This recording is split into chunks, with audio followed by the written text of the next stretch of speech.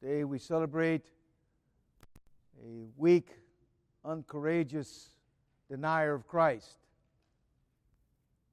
St. Peter and St. Paul.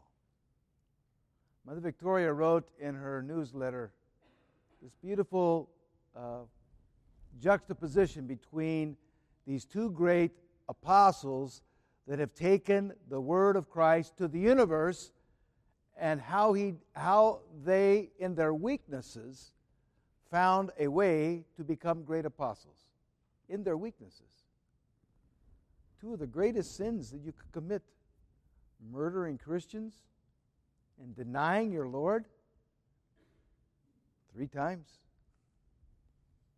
So what is this that we as Christian people, how do we understand this? Because we all are weak. We all fall and fail in our thoughts, words, and deeds. So where does this all fit to us? And these are great examples to us. Peter and Paul are great examples to this. That they, in their weaknesses, and you heard this in Paul's epistle, I only boast in my weaknesses because I know that Christ is my strength. Because as I try to live my life without Him, I was deceived by the evil one, became a persecutor and even a murderer of Christian people. And Peter, holding on to his own strength, saying, I will follow you no matter where you go. If you go to your death, I'll go to your death with you. His own muscle. And the Lord said, you know, Peter, before the cock crows, you will deny me 3 times. I see it in you. I see it. I see you boasting in your strength. So what is our Christianity? It's recognizing weakness and understanding that God is my strength. That if I try to step up to the plate with my own strength, strike 1, strike 2, strike 3. 3 strikes. But if I get up there saying, Lord, I am weak, I'm not able to live this life without you. You are my strength. You are my boast. I boast in your cross. I boast in you. It's not me.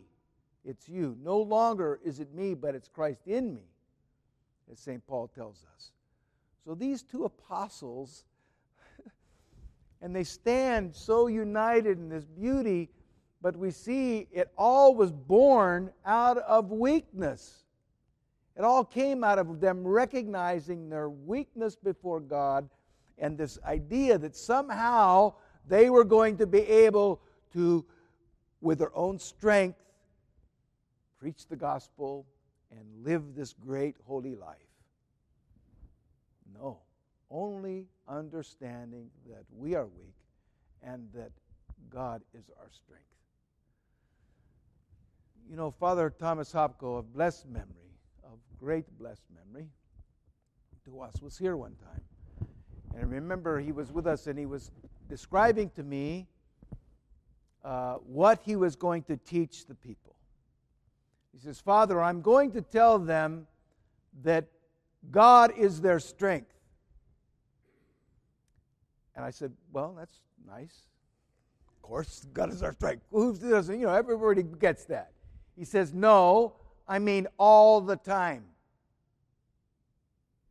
Not just when you feel weak is God your strength. He's your strength all the time. And when you stop realizing that, that's when we will fail. As soon as we understand that we are strong, then we become weak. But in our weakness, God becomes our strength. So, and he said this, the story was, to me, was, the reason I'm telling you this, Father Nick, is because I have an old friend, and she's a mental illness, and I go to her all the time. She's very wise. And I told her I was going to teach on this.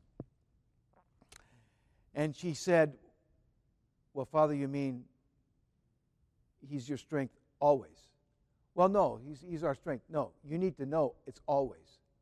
It's like never, He's not your strength. So this effort we make, we should beg God every morning, be my strength. Be my strength. every morning. Be my strength, as St. Peter and Paul did. And in that little bit of understanding that they were weak, but God was their strength, they took the gospel to the universe. What potential we have when we, in our own weakness, ask God to be our strength daily. Not depending on our own strength, but on Him.